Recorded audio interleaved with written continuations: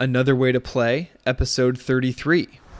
Hey, this is Greg Hicks, co-founder of Foster Hicks. And if you want to learn to make the next chapter of your life better than the last, then you should be listening to Another Way to Play with my very good friend, Hans Struzina. Welcome to Another Way to Play, your wake-up call to finally make a difference by creating a life defined by freedom. This is about entrepreneurs, thought leaders, and industry professionals that have left the 9-to-5 rat race behind by taking that personal leap from where they were to where they want to be. It's time to stop going through the motions, stop hitting the snooze button on your life, and get the insight and inspiration to make the next chapter of your life better than your last. This is Another Way to Play with your host, Hans Struzina. This is Another Way to Play. I am your host, Hans Struzina, and I believe that if you trade hours for dollars, you will never achieve true freedom in your life. Today's guest is someone I've been really excited to bring on. It's Greg Hicks.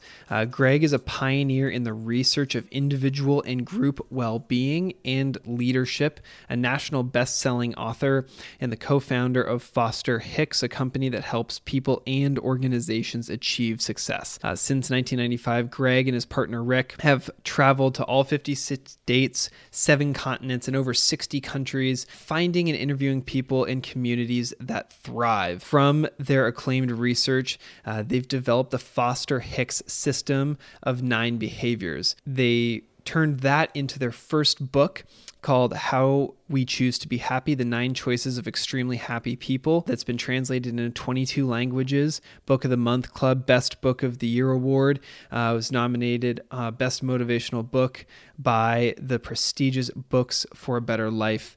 Since then, they've published several other books and helped countless others through their unique leadership and happiness training achieve success in their lives individually and in business and in many other group settings. During this conversation, we had a great time, frankly, in this conversation. Talked about basically how Greg started his professional career on a path that he thought he wanted to be on, or rather was supposed to be on. It wasn't until his 30s that he realized there was an alternative route, which took him in a very different direction. So that comes pretty early in the conversation. He also talks about basically how he turned a passion of his, which was travel, learning, going to exotic places, and writing, into the book that I just mentioned a few minutes ago. And then he also has a comment towards the end where he says he does not aim to have goals in his life, but he wants to have intentions. So he defines the difference between the two and why he cares to have intentions and not goals. Before we get into the interview with Greg, I just want to remind you I'd love to have a conversation with you personally.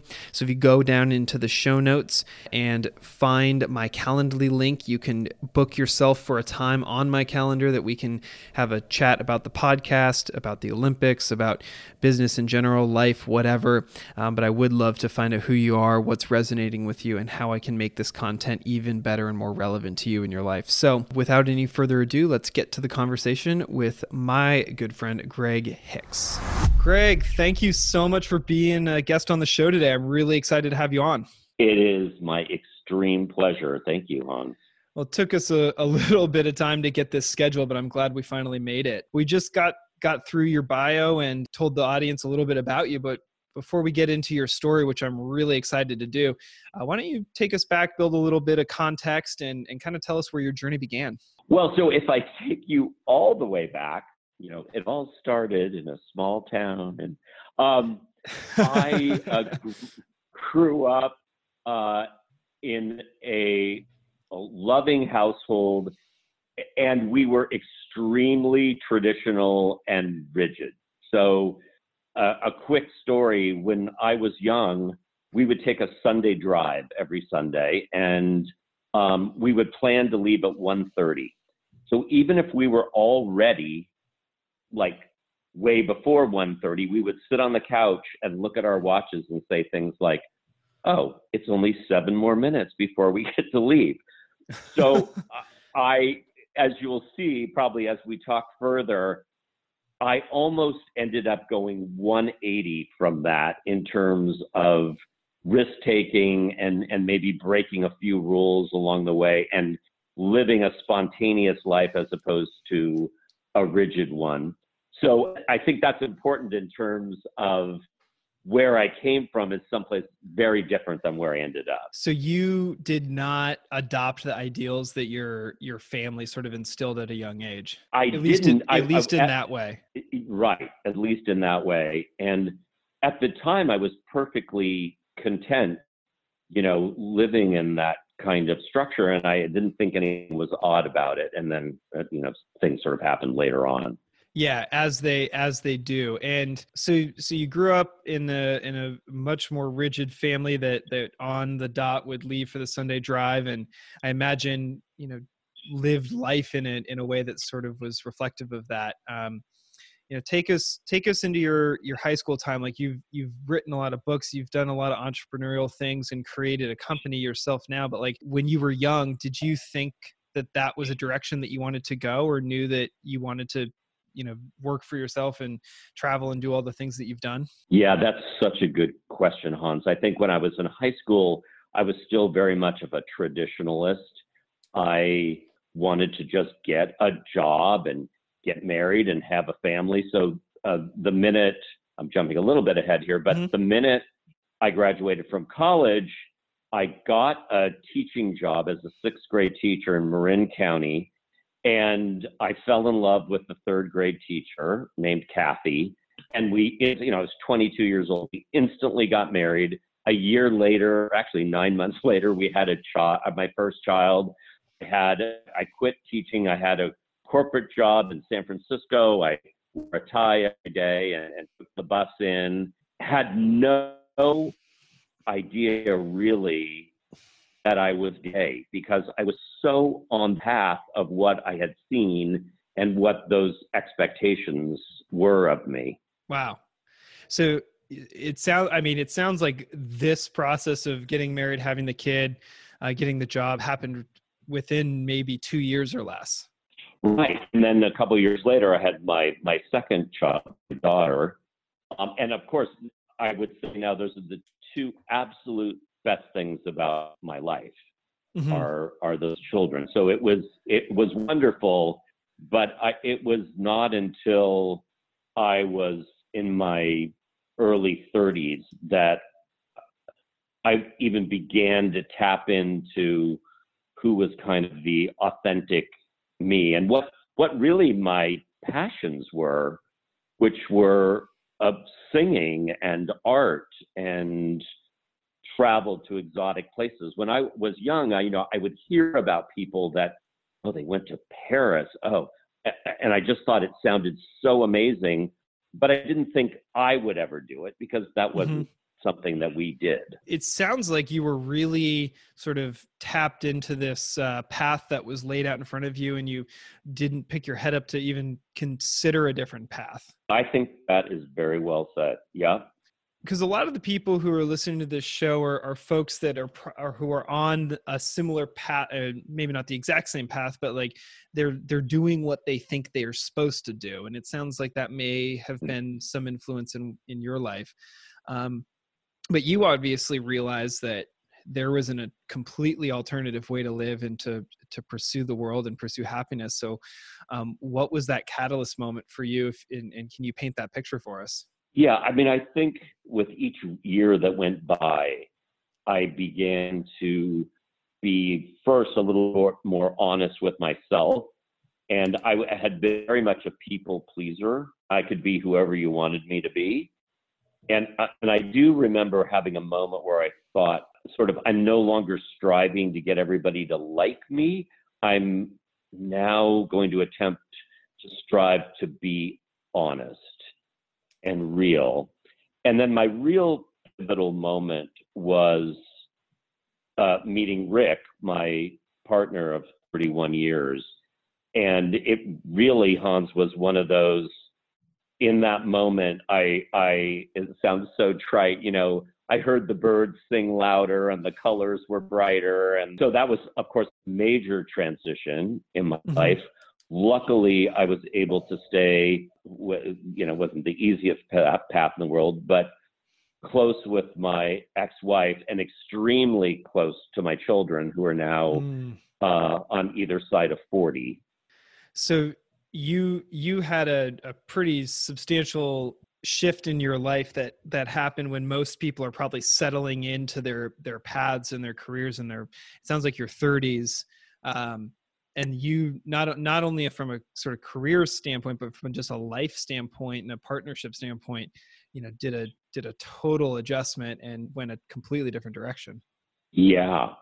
Yeah, I really did. And one of the things that was great about meeting Rick is we are so similar in so many ways, but our backgrounds couldn't be more different. I mean, as I described, mine was very, kind of waspy, traditional. He comes from a Brooklyn Jewish family that's loud and puts it right out there. And he had traveled extensively. So he opened up a whole new world for me. And I think I did for him at the same time. And although I still had my corporate job in the beginning, we started to do as much travel as we possibly could. What led you to that? Because that wasn't something that was part of your upbringing or your story up until now. Right. I think it was just always, I think I'm an adventurer at heart. Like I'm sort of hardwired to see new places and see new things. So it was about at this point, Hans, that Rick and I were brainstorming, maybe we would write a book together because we both love writing. Mm-hmm. And we thought, let's write a self-help book. And we were just throwing out ideas. At that point, I was head of learning and development for a company, and I did their leadership training. And I was noticing that some of the leaders I worked with were extremely unhappy, even though they were successful, quote unquote. Mm-hmm. And I said, why don't we go study people who are extremely happy, not smiley face happy, but like profoundly happy. Mm-hmm. And he liked that idea. And that started us on a whole journey where we actually eventually went to 70 countries to study happiness. And I'm assuming then the result of that was the first book. That's right. Yeah. So initially we thought, maybe we would write a book that would be full of separate stories. I would hear somebody in the Ukraine, this was how they created a happy life, and somebody in Japan, this is how they created a happy life. But the reality was they were all pretty much telling us the same things, that there were these 9 universal behaviors that we heard all over the world. So the first book became, it was called How We Choose to Be Happy. And it's about how people can integrate these 9 things into their life. And we were really lucky with that book. It came out in 1999. At that point, there weren't a lot of self-help books about happiness. So we were on Oprah and we got all this press and we were bestsellers. And that really opened gigantic doors for us. I imagine, especially at that stage when we didn't have podcasting or the internet or Instagram or any of this stuff, it being sort of a pioneer in that space and getting on something like Oprah at that time was huge for the career. It was, and it also sort of opened me up, I think, more to taking risks, because nobody funded our research. We did it ourselves. Mm-hmm. And so there was just this huge risk of going out there and interviewing people without any backing, and maybe no publisher would ever want to write our book. And right. But we didn't really care. We were just enjoying what we were doing so much. So one of the questions that I ask a lot of people is how important it is to follow your passion in business. And I've gotten a lot of different answers. I'm curious if you felt like in this adventure you took, you were following a passion, or if this was maybe something different that then evolved into a business. So I think it was kind of both those things. What was cool about it is that this project of finding and writing about happy people hit so many of my passions. My passion to travel, my passion to write, my passion to be creative, which I know is really important to me. Mm-hmm. The kind of irony here is that we went into this wanting to study something that had nothing to do with leadership, which was still my day job. Mm-hmm. The reality was we began to see that the best leaders we were working with, the ones that were really good at motivating people and getting good results, were actually doing these 9 things. And so today, all of our work, it is leadership training. We still do leadership training, but we do it in a totally different way, which is about helping leaders adopt these 9 behaviors into the way they lead and in the way that they build the culture within their organizations to build this happy, high trust culture. So now I get to do it. I get to talk about the research every day of my life that I work.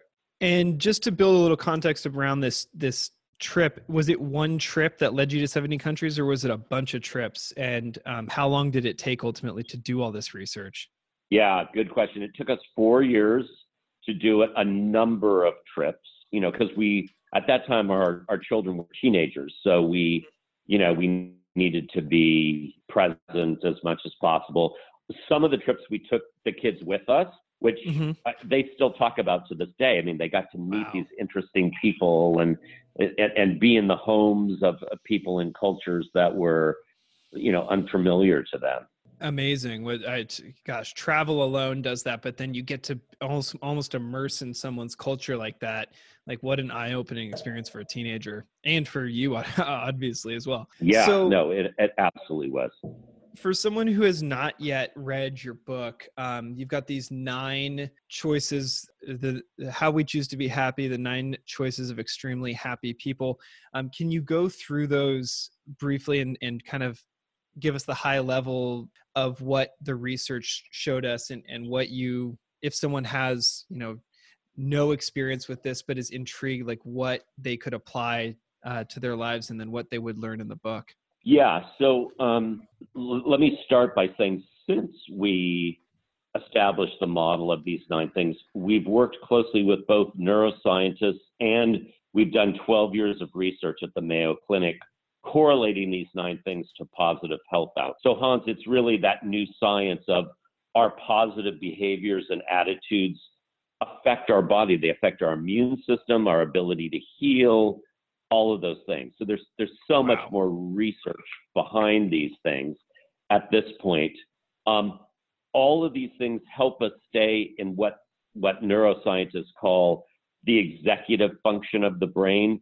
So that's the best part of your brain that's free of stress and negative thinking, and it allows us to just fire on all cylinders, like bond more effectively with people, be innovative, be our best problem solvers. And that's a lot of why I think the model has been successful, is people see that actually rooted in science.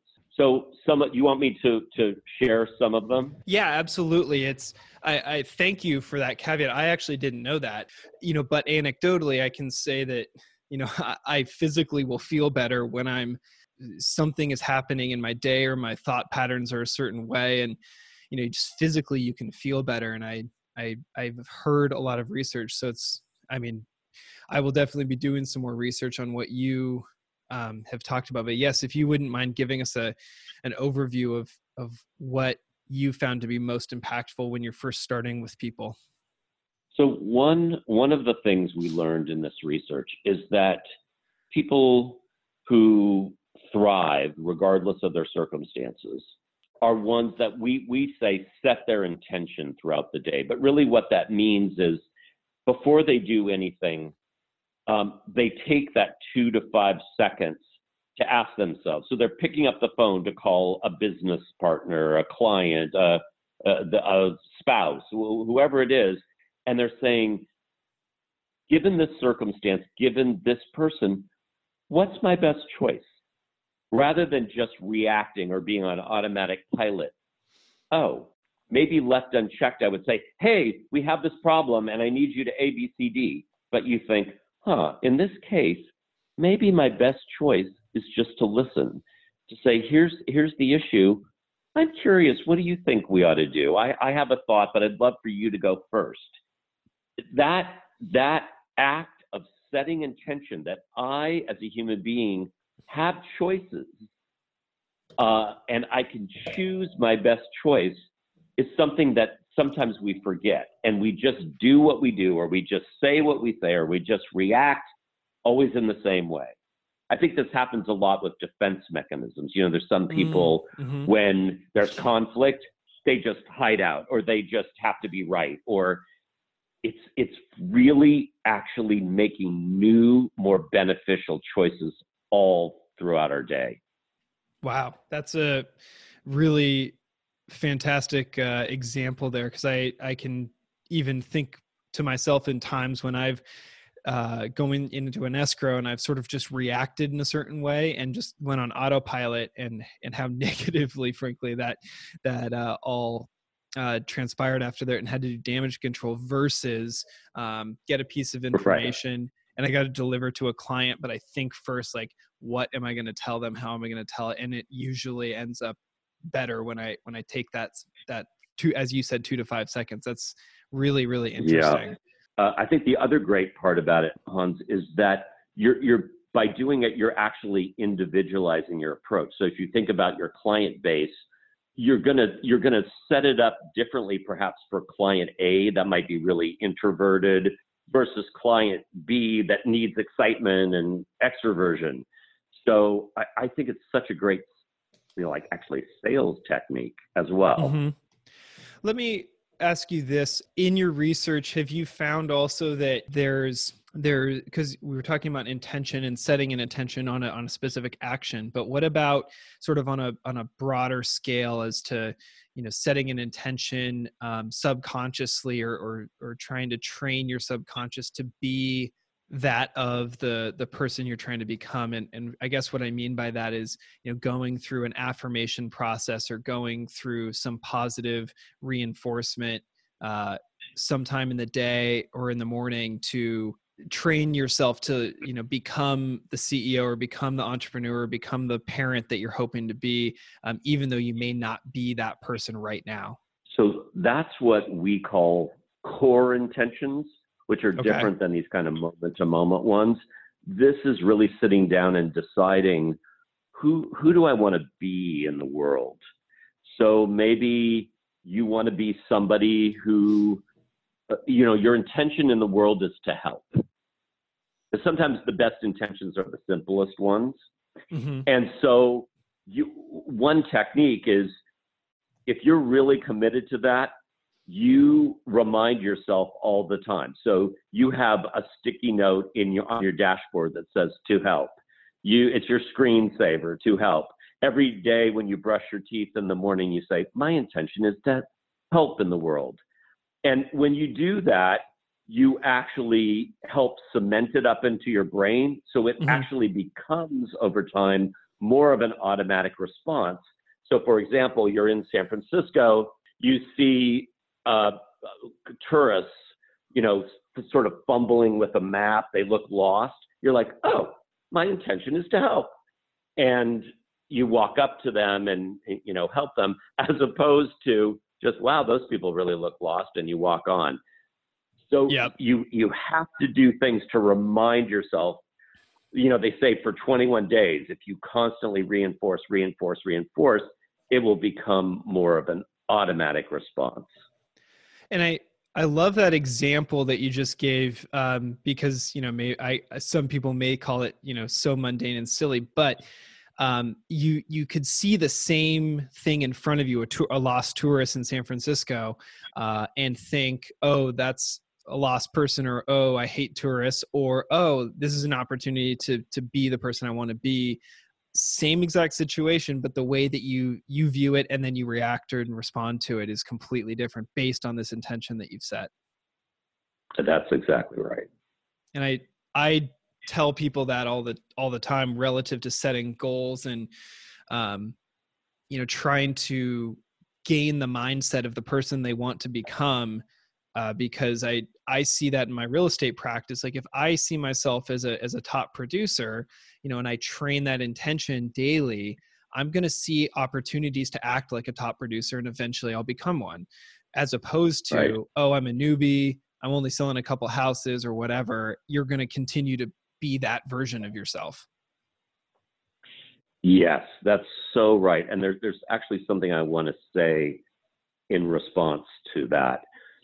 We also, Hans, studied people who self-describe as extremely unhappy. We looked at both sides of the equation, both extremes. And here's the headline on the unhappy side, and we have seen it over and over and over again. The more someone in their life says that they're unhappy, the more in their life they see themselves as a victim.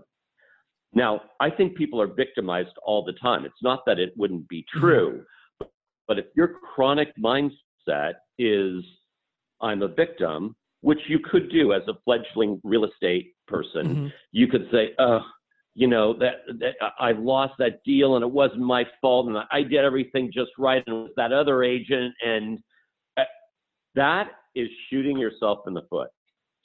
So in our model, it's okay, this happened.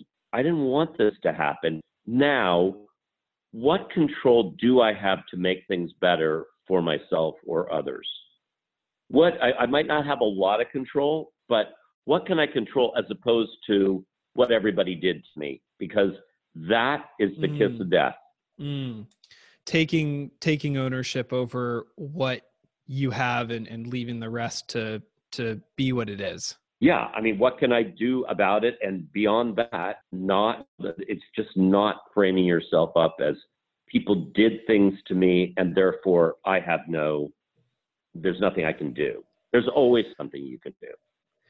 So I have a question here, Greg. As far as a lot of the analytical people who are listening are sort of thinking, man, this sounds like a bunch of, mindset woo-woo stuff. Like when you come up with a client or someone you're training in a leadership position who is on the analytical side, like how do you potentially break through to them that, training the subconscious, like setting these intentions before a call is the practical, tactical thing that will get the result at the end of the day, assuming that that's what they're going for in that scenario? Yeah. So that is a good question. Ironically, our current client base, we have a lot of tech companies, a lot of big IT departments. We work with engineers.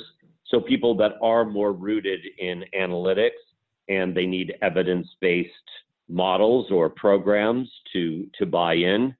And I think that is the beauty of all of this research we did at the Mayo Clinic and what we've done with the neuroscientists is we go in showing them the evidence-based and the science behind it to get that buy-in.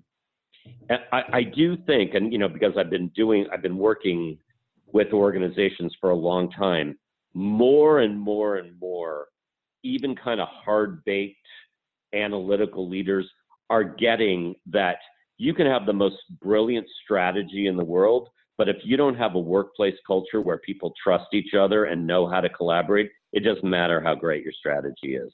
I think kind of everybody, or not everybody, most people kind of get that now. Yeah, I would agree with that generally as well. Well, I love the intentions. I love some of the tips you're giving. And I'm definitely excited to dive into the book more fully now, because this is fascinating stuff to me personally. I'm sure the audience as well. Can you fast forward a little bit now to some of the research and what happened to lead you to the second book and why you wrote it? Sometimes things just kind of fall in your lap. So we had been hired to go to the Mayo Clinic in Minnesota and consult with one particular department who needed our help.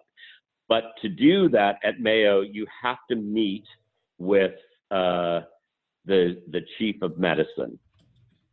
And we were told he did not like outside consultants. So we met with him and, he was kind of gruff. And for some reason, right at the end of the call, I said, we've also been doing research into happiness and wrote this book. And he said, wait a minute, your book isn't How We Choose to Be Happy, is it? And we said, yeah. He said, oh my God, that book changed my life. It got me through my divorce. I want you to do research with us. It's Wow. so hard to get an institution like that to do, and we didn't pay them. I mean, we just got they set it up, and so we got extremely fortunate there. And then with that under our belt, it really allowed us to go other places in the world of medicine. That's really cool. It's amazing how sometimes those little ins or those connections will just take you in a direction that you never thought was possible. It's so true. So you wrote this book, the second one, Leader Shock, and How to Triumph Over It. Can you tell us a little bit more about that one? Sure. Yeah. So this book I wrote on my own, and it was really taking that same model, Hans, of the 9 behaviors and connecting it up to strong leadership and how leaders can use it when they feel overwhelmed, stressed, don't know what to do, are trying to create a positive workforce, but just can't figure out exactly how to do it. Mm-hmm. So that was the next book. And then by that time we had more of the science under our belt. And so we wrote with Rick, I wrote the next book, which is called Happiness and Health. And it's really, again, about using the same model in ways that really benefit our body. And our overall sense of, not only our sense of joy, but our physical and emotional health as well.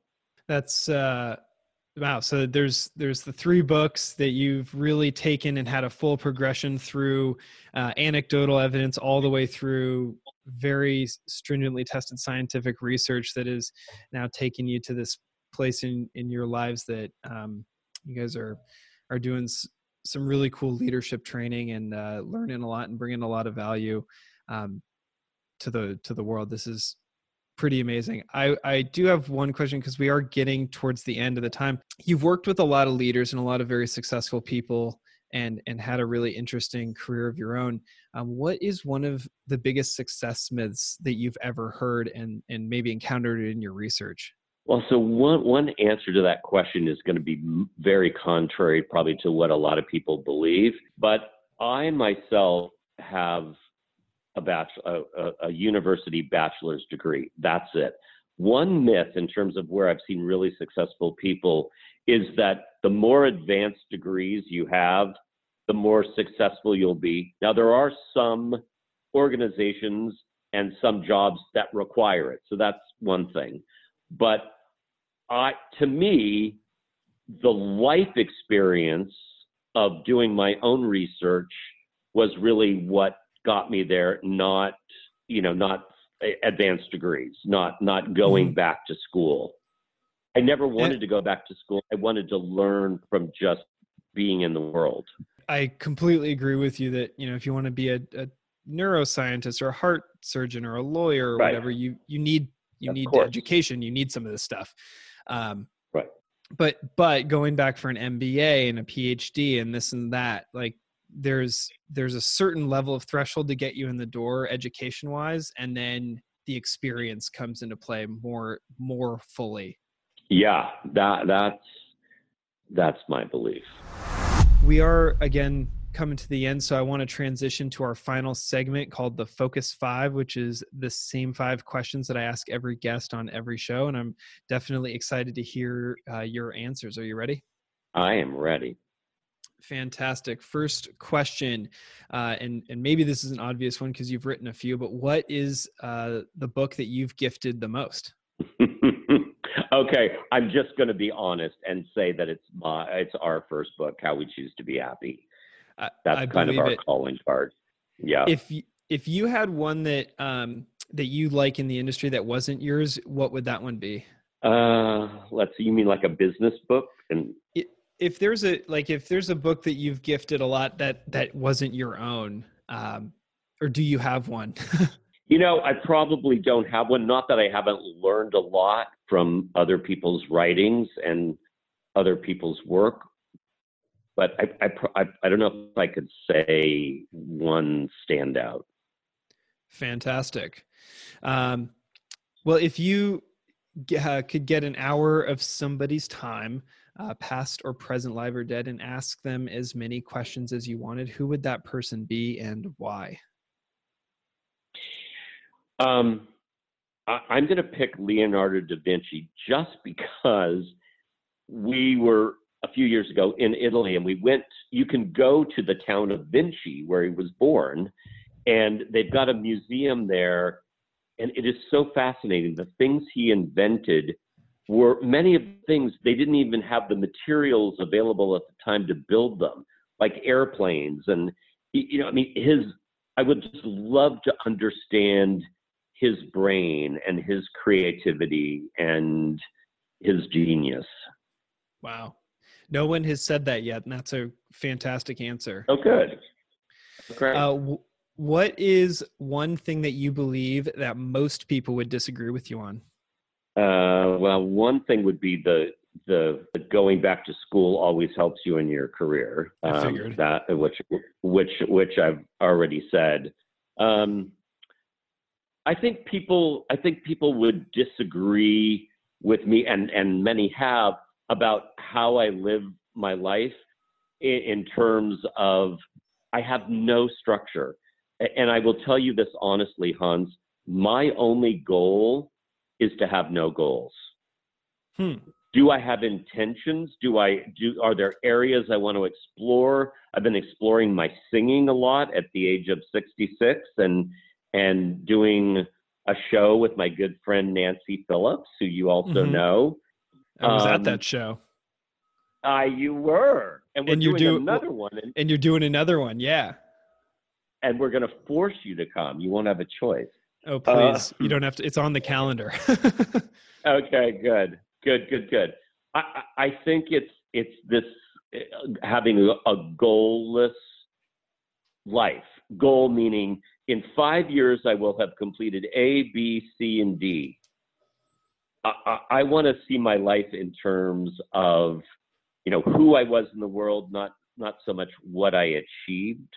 Because most people who get up into the high ranks of the business world and entrepreneurship world are quite the opposite and goal driven. So I can imagine that you've caught flack for that or had some interesting debates on it. Is there is that just can you expand on it just a little bit? Because I am so curious. It's an answer that I haven't heard yet. Do you have a more of an explanation or a reason as to why you aim to achieve that as opposed to accomplishing tasks and goals and thresholds? Yeah, no, I would be happy to. So I would say I have quote unquote goals that are like super big picture, like which is really an intention, actually. The intention to find more ways to tap into my singing and my speeches.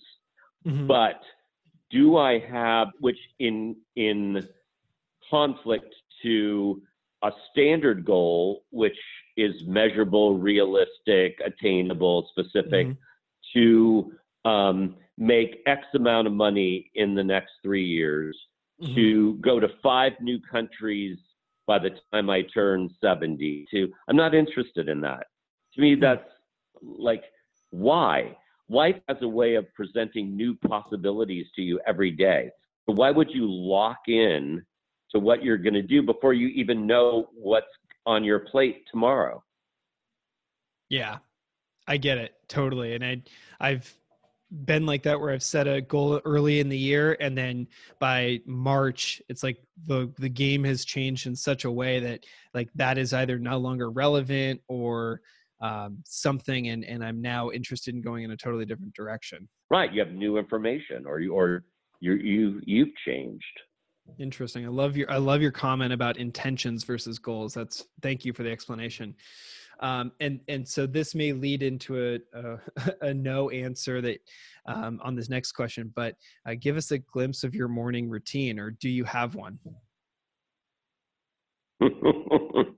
Well, it's probably not going to surprise you that I absolutely have no morning routine except for one thing. And Okay. it's just because I'm getting older.